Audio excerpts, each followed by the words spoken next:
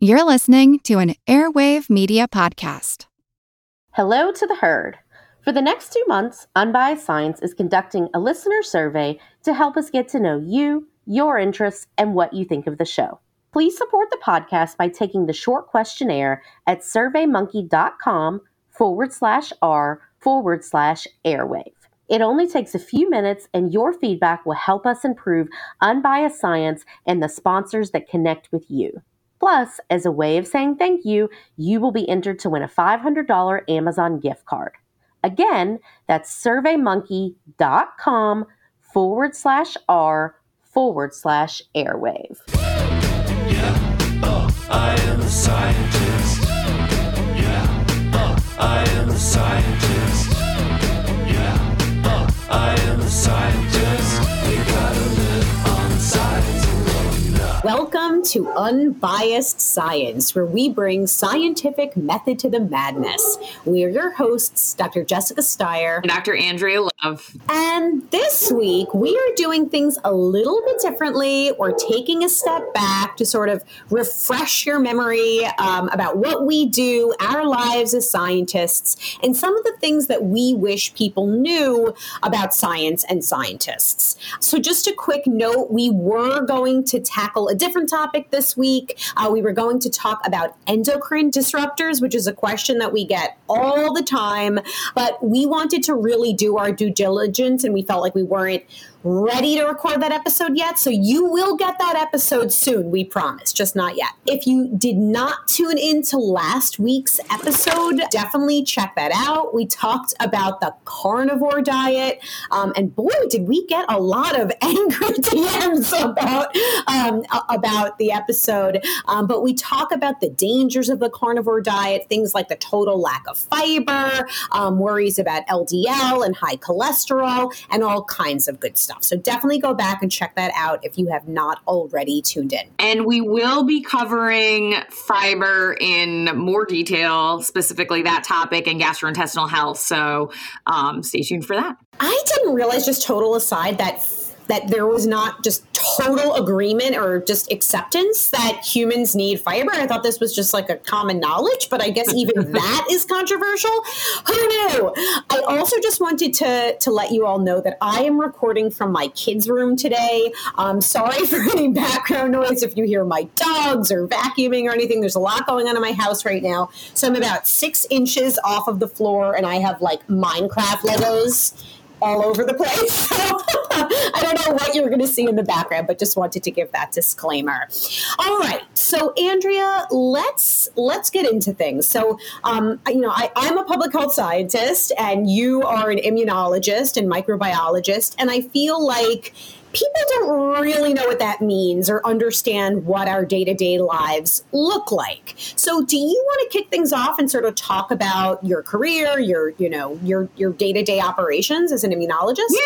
Yeah, sure. So, there are a lot of different kind of career paths that one can take with a degree in immunology and microbiology. So I specialized during my doctoral work. I specialized in infectious disease immunology. So basically I was looking to better understand, how the immune system responds to infection with pathogens, obviously focused on human pathogens, but there's a lot of infectious disease immunology that focuses on, other animal pathogens or zoonotic diseases, which the vast majority of illnesses are. And so I actually did study zoonotic diseases. So I focused on Lyme disease, which is a bacterial infection that is actually even more unique than most enzootic diseases because it has a vector in the midst of all that. So it has to be transmitted from an infected tick, and the tick will pick up the bacteria from some other animal that was infected. And it kind of creates what we call the enzootic cycle, which is kind of this constant recycling of the bacteria from within a tick into a mammal or a bird or a reptile back into a tick, and so on and so forth indefinitely.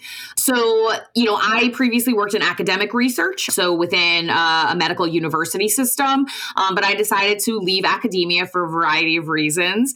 So now I work in what we call industry. So industry is a really broad catch-all, right? Industry could be commercial products. Industry could be in medical devices. Industry could be in biopharmaceuticals or pharmaceuticals.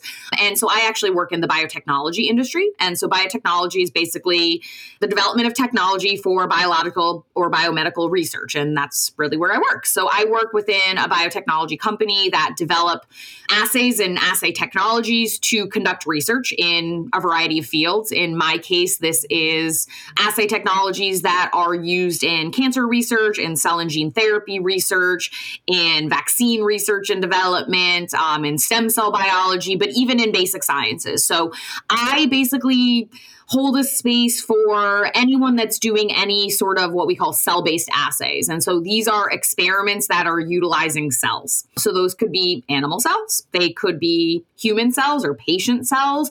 They could be tissue biopsies, as I mentioned. They could also be cell lines. But anybody that's working with any sort of organismal cells. And that could be, again, human, animal, could even be plant cells. It could be fungal cells. We obviously also work with bacteria and viruses. And what you're going to do in industry is going to depend on the company and the technology you're working with. So my field is really focused on the development and understanding of these sorts of treatments. As I mentioned, vaccine research has been a really heavy focus. Cell and gene therapy, which is really an emerging and growing field for a lot of different disease states. So cell and gene therapy we're seeing for cancer treatments, but they're also utilizing and studying this for things like autoimmune disorders, infectious diseases, even other genetic disorders like neurodegenerative diseases, as well as musculoskeletal diseases. And so it's really broad. It requires me to be constantly learning because when you're in academia, you often sit in this very tight niche of study. And you're super, super, super expert on this very one specific detail. In an industry, you often have a much broader scope. So, a few of the recent projects that I've worked on and publications that I've been an author on, we were looking at CAR T, which is a particular type of engineered T cell that we can basically utilize a patient's own immune system to treat a disease. So I published one paper for CAR T immunotherapy in the context of HIV infection, so in the context of virology. I also recently published a paper with utilizing CAR T therapy for solid tumors. So in this case, we were looking at pancreatic and breast cancers, but I've also done some more traditional chemotherapeutic studies. So looking at drug screening for solid tumors. And again, in this context, we were looking at breast cancer, but also we've done a lot of COVID projects. So we've collaborated with a lot of those big players that I'm sure many of you have heard about in the context of both COVID drug screens. So looking at monoclonal antibody therapies for COVID treatments, drug treatments for COVID. Initially in the pandemic, we were doing what we call brute force screens, where you're taking existing medications and seeing if they're effective against this new virus. But of course, a lot of the vaccine research and development as well. In addition to all of that, I've been with my company for almost 9 years. And so I've worn many hats over the years. And so now I am also a team lead. So I'm the director of one of our North America teams, which means that I also manage a group of people, which means I'm often in a lot of meetings. I'm figuring out problem solves for a variety of different things, both externally with some of our clients, but also internally with different arms within the company. I do a lot of training. I also am involved in hiring and interviewing new candidates. I have a lot of openings on my team right now.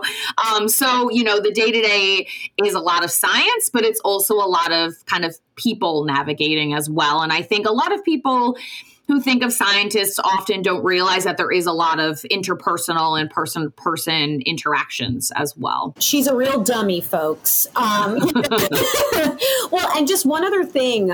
So you're sometimes in the lab, we see you in your lab coat, microscope, doing all that stuff. But then other times you're traveling and you're doing more business, oriented type of things. Yeah. Absolutely. And I think that's true really of anyone in science. I think often, people forget that there's a lot beyond science than just running an experiment. Even if you're running an experiment, you're analyzing data after the fact, or you're presenting it to somebody. Another thing I left out is, we go to conferences, many conferences throughout the year, and conference season is ramping up. So a recent publication that I was a co-author on was just presented at a conference last month. I didn't attend it, but one of my co-authors presented it on our team's behalf. But we've got a big cancer research conference. We've got a big cell and gene therapy research conference. We've got a big immunology conference. And that's important, of course, for us to present our data, but also for us to learn from other scientists. And that's going to be true in no matter what science field you're in. So it's not just running an experiment, it's communicating, it's, navigating all of the logistics, the bureaucracy of an organization, whatever, if that's academic or private or nonprofit or government, there is much more beyond just I'm doing science today. Absolutely. And, I'll talk about what I do. And I think it's really interesting to highlight that we're both scientists, but we're a completely different type of scientists, right? Would you say, are you a bench scientist? Would you, is there? I mean, that's what you would call it. I obviously spend less time at the bench than I used to, but yeah, bench scientist is kind of a colloquial term for a laboratory scientist. Right. And I do nothing in the lab. I'm a data scientist. And I'll talk more about that in a moment. But I also just want to remind folks, we actually did an episode, was it like a year ago at least? I forget. Maybe even 2, yeah. And I forget, the title of the episode was something like, it's like, what is it? Something STEM is an open door. Yeah, it was like a Frozen lyric that you would know, not me, obviously. It's like nothing I've ever known before, STEM is an open door, something like that. We'll tag that and reshare that, of course. But basically, we talk more about our journeys, our education, how we came to select the fields that we're in. So we're not going to talk about that on this episode. We've already discussed it. So definitely check that out. So my background, I'm a data scientist. My expertise is in health policy evaluation. So as a public health scientist, and that is such a broad term because public health is such a broad field, and you could work in community health, environmental health, health policy, epidemiology, biostatistics. And so I was trained broadly in these different disciplines within public health, but my passion is health policy. As a public health scientist, I'm really trained in theories of health behavior. So things like social cognitive theory, trans-theoretical model, health belief model, theory of planned behavior, social ecological model. And so there's a very big focus on the different causes of health outcomes and things that impact our health at different levels. And so, as I said, my expertise is really health policy. So I, for example, read every single word of the Affordable Care Act. My initial impetus for getting into health policy was my father's struggle with emphysema as a result of his smoking. So I became very entrenched in smoking-related policies, different, taxation models for cigarettes, things like tobacco warning labels on cigarette packs. And then more broadly, I went I studied like Medicare, Medicaid, different payment models and different healthcare systems around the world. So sorry if I'm rambling, but it's just so broad. So I started out working for departments of health, again, specifically really in the field of tobacco control. And then just like Andrea, I dabbled in academia. I actually was in clinical academia for several years, teaching research methodology to physician assistant clinical students, which was really cool and really rewarding. But as Andrea said, and we talk about this on that episode, academia has its pros and cons, and it wasn't for me. I really wanted to get out there, and apply my skill set. And so anyway, not to get into the weeds too much, but so I am the CEO of a data science consultancy. And so our expertise is really in designing evaluations of health policies or health programs. So for example, that's my mother calling me. Thank you, Mom. Let me turn my ringer off. Sorry, everyone. So for example, my company was hired 2 years ago now by a state Medicaid office to evaluate a comprehensive primary care program. And so basically they implemented this policy and they wanted to know, how did it impact the population? So we went in and we designed the evaluation. Which outcomes did we want to study? We wanted to look at things like utilization of care, emergency room visits, satisfaction, cost of care, things like that. And so we designed a pre-post evaluation. We had to select variables. How are we going to measure impact? What are the other confounding variables that might be impacting outcomes? Can we measure them directly? Do we need proxies for them? And so then after you design the actual evaluation, we collect data. In this particular example, we were using secondary data sources. So the state turned over their claims data. We also looked at survey data to assess satisfaction. And so we analyze the data. And analyzing the data, it's so interesting. I feel like people always focus on the analysis, but it's actually the design of the study that's almost more important, because once you have your data, it's, if you're a data scientist, it's intuitive for the most part, which models you're going to apply, and methodologies. So yeah, then we do things like logistic regression modeling, linear regression modeling, we're testing different models, and all that kind of good stuff. Well, and I think, Jess, you really underscore something that we do at the pod now, which is, getting people to understand that not all studies are created equal and not all data sets are created equal. And that's something that obviously you do every single day is, okay, well, was this study designed appropriately? Did we include the proper variables? Did we include the proper controls? Did we have the right demographics included? Did we have the right study populations included? And I think, people forget that just like in any field, there are good scientists and maybe less good scientists. And as a result, the quality of data are going to be impacted by that. And, not all data are created equal. And, a lot of those are going to end up online. And just because you find something online doesn't necessarily mean it's inherently good science. 100%. I'm so glad you said that. And actually, let's take note. I want to talk about how we came up with our name, Unbiased Science, because I feel like that sort of plays into what you just said.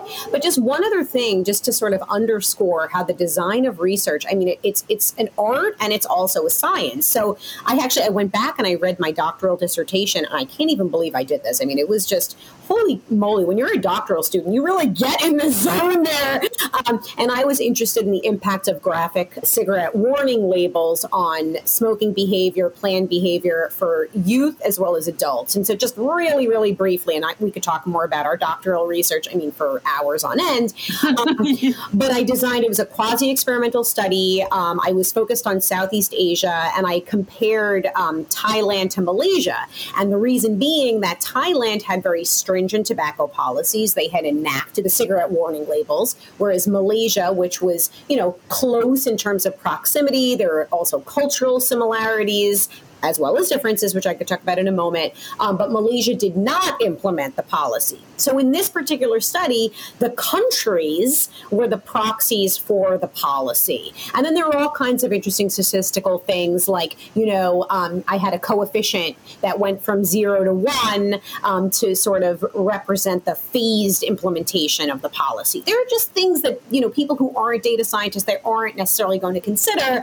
And that's why data science is a science a field. A field of study that people can become expert in. When you need mealtime inspiration, it's worth shopping Kroger, where you'll find over 30,000 mouth-watering choices that excite your inner foodie. And no matter what tasty choice you make, you'll enjoy our everyday low prices, plus extra ways to save, like digital coupons worth over $600 each week. You can also save up to $1 off per gallon at the pump with fuel points. More savings and more inspiring flavors make shopping Kroger worth it every time. Kroger, fresh for everyone. Fuel restrictions apply. But Andrea, I think we should talk for a moment, I think this is a good segue into our name. So our name, Unbiased Science, we get so much flack for our name all the time. Talk about bias science. Exactly. More like bias science and all this. You guys are such hypocrites because you're not showing us all sides of an issue. What we do at Unbiased Science, we pore over the available literature and data on a topic, and we're critically appraising the quality of evidence. So we're not going to present you with all of the data that have been published on a topic because certain studies have been designed poorly, and there are, they're not accounting for things like we were talking about, confounders, selection bias, there are glaring issues with, the design or the analysis of and so we're not going to present you with those data because they're they're not valid. Yes. And I think even bigger picture, there's a misconception that being unbiased means that you are going to give every single opinion or talking point equal weight and attention. And that is not at all what it means. Being unbiased means being impartial, meaning that you are giving all of the data equal attention or equal interpretation. And so if there is a piece of data that is flawed, then that's excluded because it's not impartial, right? And so there's this common misconception, oh, well, why didn't you bring on this person who says the vaccines are dangerous? Because that is not consistent with the scientific consensus. And so being unbiased means you do not include outlier data that is not based on credible scientific study and rigor. Absolutely. And, just to be perfectly candid, of course, there's no such thing as completely unbiased. And we are human. And as much as we do our very best to leave our personal, opinions and biases and beliefs at the door, of course, it's, challenging to do, but we really do our very best to do that. But bias in science, and we've done posts on this. I think we even did we have an episode on this? I don't know. If we didn't, we should. Bias in science has a very specific definition, right? And it's, basically that there are factors that impact the validity and the reliability of a study. Can we use this study to generalize and, how can we trust the findings of the study? And so there are some, red flags, and we take note of those red flags. And so as Andrea said, those studies are going to carry less weight. So it's not that we're ignoring it. We're reading all of it, right? We're critically appraising all of it. But when it comes to communicating it to the public, we're going to communicate the best available evidence on a particular topic, while acknowledging that, yes, science, it's not finite. It's constantly evolving. That's another thing that I think that folks don't understand. Well, and that's something that we often try and tease apart because, when we cover a lot of these controversial topics, a lot of folks who are sharing less credible science or poorly designed studies, those kind of fall into the pseudoscience camp where it gets very entrenched because of this one outlier study or this one study that only utilized animals. And we've talked about the limitations of solely using animal models. And pseudoscience is very disparate from science because it is, there is this belief that it's finite, that it's fixed, that it's this single interpretation. It does not change with emerging evidence. And that is a big distinction between science and pseudoscience. And of course, when we talk about these studies, for example, we talked about in our artificial sweetener episode, these studies that are saying and these studies that are being misinterpreted and claiming that, artificial sweeteners like aspartame cause cancer.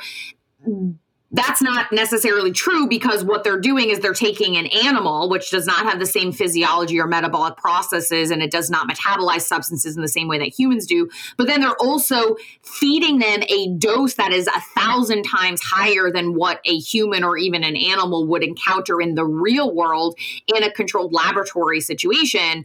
And if you give something, 1,000 times a dose of anything, you probably will see harmful effects because, of course, as we talk about ad nauseum, the dose makes the poison. And so, you have to understand those caveats when you're looking at scientific evidence. And that's something that professional scientists have been trained to do. And we sometimes get accused of weaponizing our credentials, but really, we are expert in, I'm expert in data science and in the critical appraisal of study design and analytics. Andrea, you are an immunologist and microbiologist with knowledge about our immune system and our body and, all of the things that are over my head. And so we are an authority when it comes to these matters. But that doesn't mean that we think we're superior to anyone, we're not better than anyone. It's just when it comes to these specific topics, we are going to assert ourselves because we studied for many years, we trained for many years, and we worked for many years to be able to weigh in on these matters. And, we talk a lot, and about how one of the reasons why we sort of steered away from academia is there is, an ivory tower. And I think sometimes academics can fall into this trap of, coming across as a bit condescending or, frankly, holier than thou. And I think that is really problematic when it comes to science communication. I think our goal with Unbiased Science, and Andrea, obviously please weigh in here, is to help, use our skill set to help educate the public on these matters, help people become better informed consumers of health and science information, but also coming from a place of understanding confusion. We're up against clickbait headlines and fear mongering and very clever marketing tactics that are directly influencing people. So we understand why some people will fall prey to things like the carnivore diet or thinking that artificial sweeteners are the devil and are, causing cancer and all these things. If you just Google one of these phrases, you're going to come across media headlines that are, exaggerating risks and misinterpreting data. And so that's kind of, the void we're trying to fill is, obviously media outlets are making money by clicks and, companies are selling a product. And so if they're making claims about the health benefits of their product versus the harms of another product, they obviously have a conflict of interest and a motive there. And so we're just, we're trying to help people think a little bit more about, not necessarily jumping to these really, really outlandish conclusions, this is our expertise. I'm never going to try and tell somebody how to install a roof because I don't know the first thing about it. And, that's why I let those experts handle those topics. Exactly.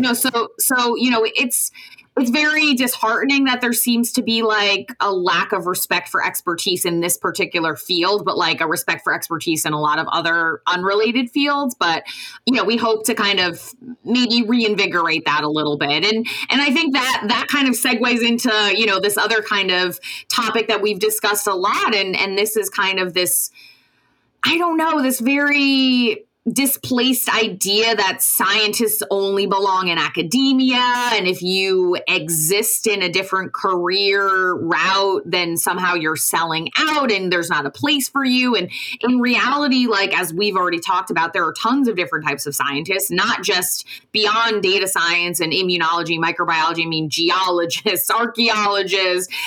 Every single field of investigating a observable phenomenon is probably going to require a scientist in some capacity, right?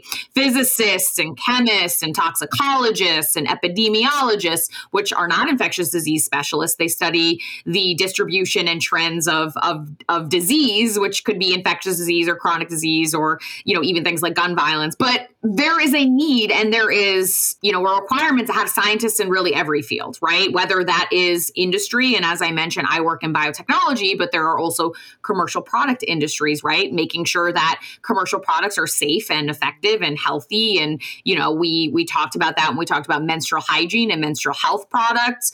Obviously there's governmental scientists, and those could be those who are actually conducting research at governmental institutions like NIH or CDC, but it could also be health policy folks, could be people who are in the political landscape within government. Healthcare, we have scientists who are working in medical, settings, but also things like journalism and the criminal justice system. There's this weird trend where, many media outlets are unreceptive or resistant to bringing in scientific experts to help fact check or even help create content, or expecting them to do it for free. But we need scientists involved in these things to fact check, because otherwise you get these sensationalized headlines, misinterpreting of data, or again, being biased and, exaggerating the harms or giving, undue attention to something that is not based on science. I am so glad that you said this. I remember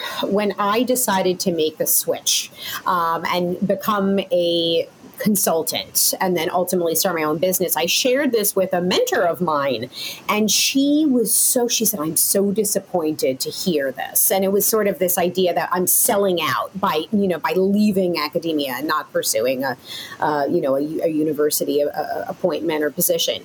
And, exactly as Andrea said, we should be encouraging scientists to branch out, and to enter. We need scientists, of course, in government positions and industry positions, because we need to hold products, to a high standard and make sure that we're rigorously and properly assessing safety and efficacy and effectiveness and all that good stuff. And it takes scientific rigor and scientific training to do that. We went to school for many, many years. We incurred a whole lot of debt. And, when we graduate, of course, money and salary is a consideration when we're selecting a career, just to be perfectly transparent, as we're sure it is for folks who are watching this and listening to this right now. And you have to make a living, right? You have to make a living. And I don't get why people think like scientists should be working for free, because it's a career. You have to make a living. If you're a scientist, it's your job. We have mortgages, we have bills to pay, money doesn't grow on trees. And then, this blanket vilification of industry and big pharma. I wish people understood everything is an industry. Everything is for profit. The wellness industry is a multi-billion-dollar industry. Homeopathy, naturopathy. And those people are not bringing scientists in to help develop their products. They're just making products and selling them without any scientific rigor. Right. There's no oversight. There's no regulation. And so it's very, very frustrating to those of us who are scientists. And just to be candid, my consultancy, we do occasionally, get hired by industry clients. And I think it's fantastic. We're never told what to say or what the data need to show, or there's this idea that everyone's being bought to say something. Never in a million years. I entered science, because I am interested in the pursuit of knowledge, and I can't be bought. My integrity is of the utmost importance to me. Never in my entire career have I ever allowed anyone to buy findings or to tell me what to say. I think there's also this conflation of like scientists and also like an organization at large, like the CEO or the stakeholders of a publicly traded company are not one and the same with scientists. I think we need to understand that scientists we're not getting as rich as most people. We're middle of the income hierarchy, certainly much less than many medical specialties, I would say. So, people who often go into science are doing this because they really do have a legitimate interest and they want to kind of help the good of all society. And I think we need to stop conflating that, but also understand that, scientists if you only live in academia, academia is kind of where findings begin, but in order to make them reality, they have to move into industry in whatever capacity that happens to be. Right. And there needs to be an interplay, collaboration with the academics and then applying that knowledge to real world, right? Because, we say everything we're doing, we're interacting with science in everything. I'm picking up a glass, the water that I'm drinking, every single thing, the products I apply to my face, the shampoo every single thing is science. And, we're a culture that is understandably and rightfully obsessed with, safety and, are things working well? We need scientists to be able to measure and, provide oversight and regulate and study these things. So I think, needless to say, I'm sure it's coming through in this episode, and this is sort of cathartic, I think, that we're able to express this frustration. Like there's just this shame and this bias that if you're in industry, you're somehow a sellout. And also other fields that a lot of people don't even think about, like talk about criminal justice system, right? Who would be investigating crime scenes or, seeing if evidence matched to a given suspect who perpetrated a crime if there were not forensic scientists, right? There are molecular biologists who are doing, DNA analysis. There are other folks who are maybe, geologist specialists who are looking at maybe, foot tread or wear patterns and, shoe prints or things like, all of those things come back to science. So like literally every field that exists is informed by science in some way. And I know I talked about roofers before. Even if you talk about raw materials used for roofing, you have to use science to inform that. Are your materials going to be waterproof? Are they going to withstand mold? Are they going to be structurally sound? This is all science. Yeah. Andrea, just one final thing before I think we start to wrap up here is I just want to address that we often do say follow the money. And you do need to be mindful of who's getting paid and funding and things like that, because we say, there are a lot of snake oil salesmen out there who are, peddling things like supplements and, whatever these products that don't have any science behind them. And that's sort of, it's clearly a separate thing. And when there is, industry funded research, that is always disclosed. There is so much transparency. And oh my gosh, if you are doing industry funded research, the hoops that you have to jump through to prove that there's no, that you're not, biased, that you're doing your best to minimize bias in any way. My goodness, I just read something. It's something like it takes 10 times longer to publish industry funded research than, academic or whatever it is. And so, yes, it is important to understand funding. And we're not saying that, bias doesn't exist, but there is a distinction, right, between this selling of products that, have no regulation, no oversight, no evidence or data to support them versus industry supported research, which is absolutely necessary and a completely different thing, right? Yeah.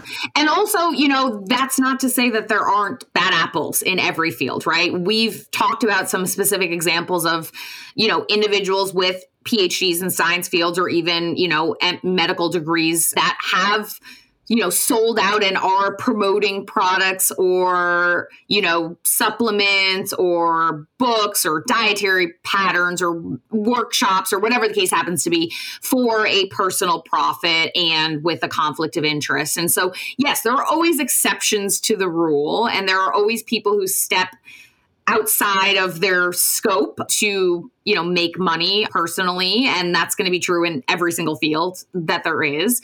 But, generally speaking, if someone is a scientist by training, they're going to have the ability to kind of sift through what's real and what's not to a higher degree. All right, Andrea, I think we covered a lot of ground. Obviously, there's a lot more we could say, and maybe we will have more episodes sort of on this topic. But take us home. Yeah.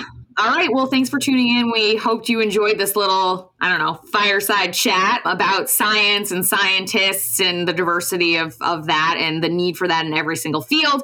If you want more unbiased science, please consider supporting us through our Substack subscription. It's $5 a month. We do occasionally post extended content there periodically, but the biggest thing is that you're going to be supporting our efforts. You get a direct line to Jess and myself through our private Facebook group, and you can check it out at theunbiasedscipod.substack.com. Next episode, we're going to take on a little bit of a fun topic. We're going to be discussing The Last of Us. If you haven't tuned into the show, you should. And we're going to talk about the science behind it and the feasibility behind it.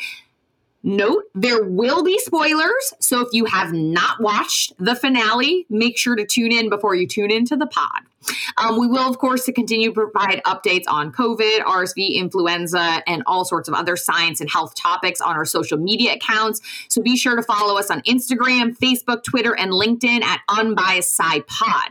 In addition, we are now recording video for all of our podcast episodes, so please subscribe to our YouTube channel. You can find it by searching Unbiased Science. Catch you next time on the pod, your trusted source for no nonsense, just science. I am a scientist. Yeah, I am a scientist.